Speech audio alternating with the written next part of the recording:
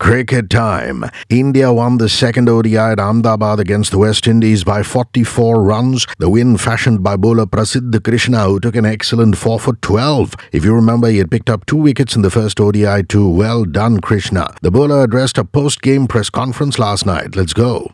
It's been a year since he made his ODI debut. What are the improvements he has made in his bowling after playing for India? And what does Prasidh Krishna think of the competition in the Indian pace bowling department?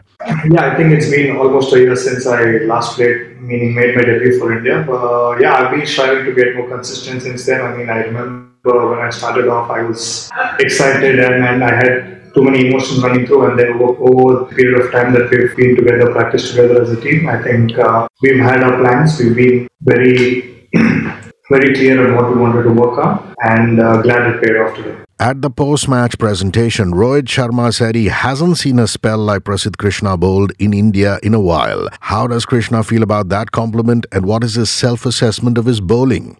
Yeah, I think that was something very flattering for me, because he's been playing cricket for a lot of time. He's seen a lot of it, and coming from him, I'm very happy. And then personally as well, like I said, I've been putting in the hours, striving to do this for quite some time now. So yeah, I'm glad it happened. Conditions in Ahmedabad were quite different for the second ODI. So what changes in length did Prasidh Krishna have to make and keep to? I think it was more favourable for the bowlers. So I think the lengths that I was hitting last game, in the middle overs, were very similar, and because there was more purchase in the wicket today, it was acting a little different and helping my bowling. Krishna has been in great rhythm. 9 wickets picked up in the last 3 ODIs, but unfortunately, once Shami and Bumrah come back, he might not feature regularly in the playing 11. What's his view on workload management, playing in the Ranji Trophy, and his to-do list? Prasidh Krishna speaks.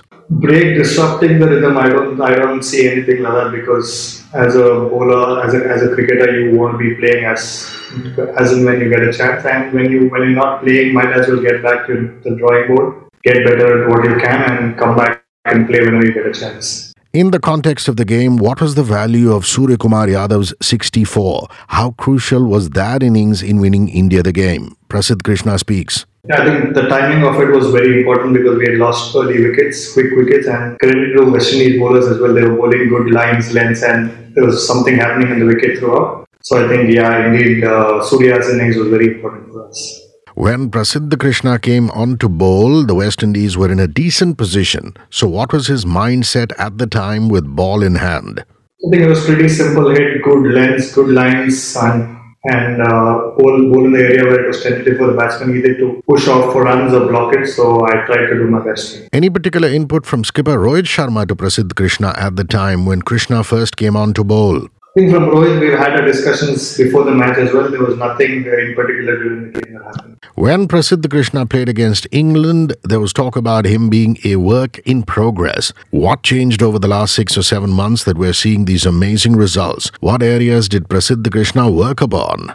Yeah, like I said, we've been working on consistency as a bowling unit in the team. We all know that we have a very good set of bowlers in our team, and we are helping and learning off each other. So I think that's about it. There's nothing special or nothing that I would want to mention. Prasidh Krishna and the bowlers didn't have a huge total to defend, just 237. So what was the bowling strategy when Krishna and the bowlers came out to bowl? I think the initial plan was to keep it tight, put pressure on the batsman, and eventually that would get us a few wickets, and then on it was about reacting to the situation. They had a pretty good start, if we had to go credit, and then like we had spoken, we were keeping it tight. I think credit goes to everybody. It wasn't easy for the spinners to bowl with the ball coming onto the bat well. So I think we did a pretty good job as a bowling unit.